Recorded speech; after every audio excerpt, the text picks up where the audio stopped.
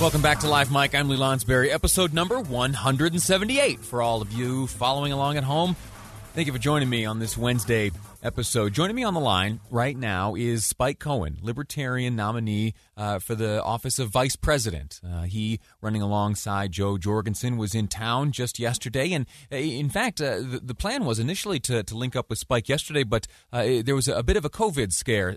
Spike, you guys all healthy now? I am, Lee, and thanks for having me on. So there wasn't really a scare per se. We found out that someone who had attended one of our events just over a week ago in Nebraska had tested positive after the fact. And none of us were showing any symptoms, and it had been, long enough ago that if we had been, contracted it probably would have been clear in one of the people on the tour.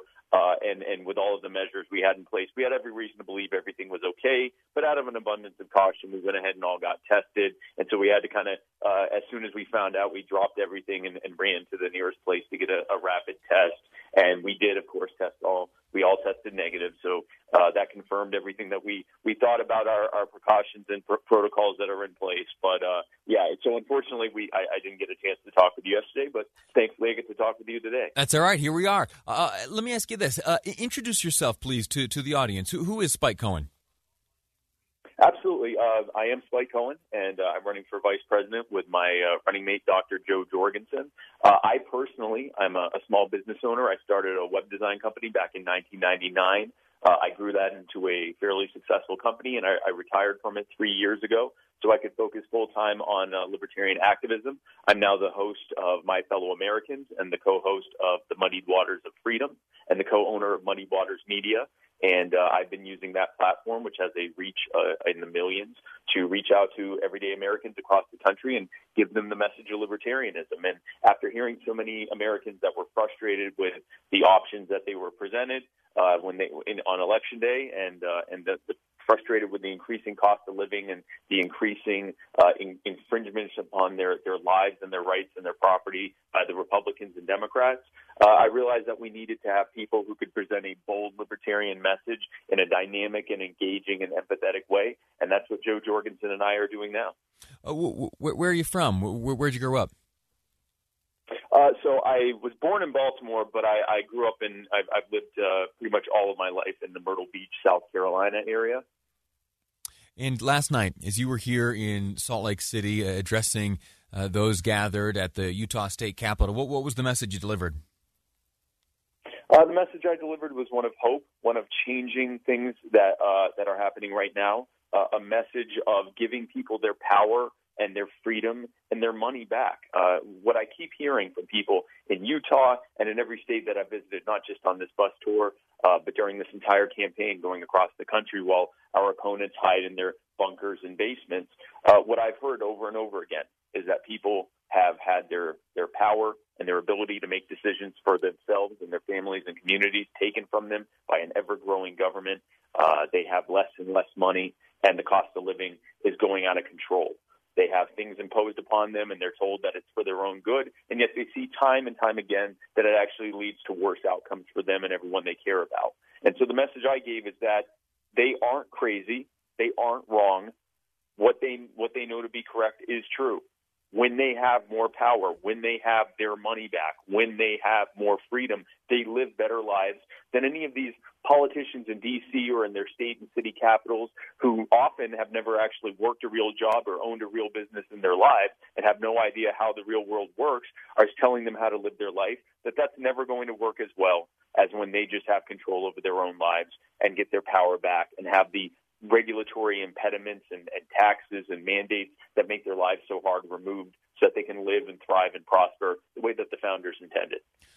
More money, more freedom, more ability to live and operate and work as you choose all sound like wonderful, beautiful things. Let me ask you, how do you plan to there is certainly widespread dissatisfaction with both major candidates right now. What does that mean for your own candidacy? Well, we've seen over and over again. I've gone to protests and rallies across the political spectrum. I've gone to Black Lives Matter and police accountability rallies. I've gone to pro-gun rallies. I've spoken with lockdown protesters.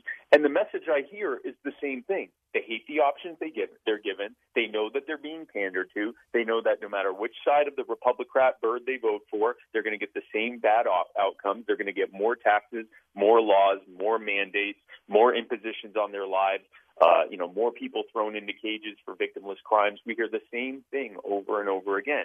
And so what we do is we listen to what they have to say, and then we present to them the fantastic news that the Libertarian Party is that viable alternative option from the Republicans, that they actually do have someone who is working to give them their own voice back, to give them their own power and money back.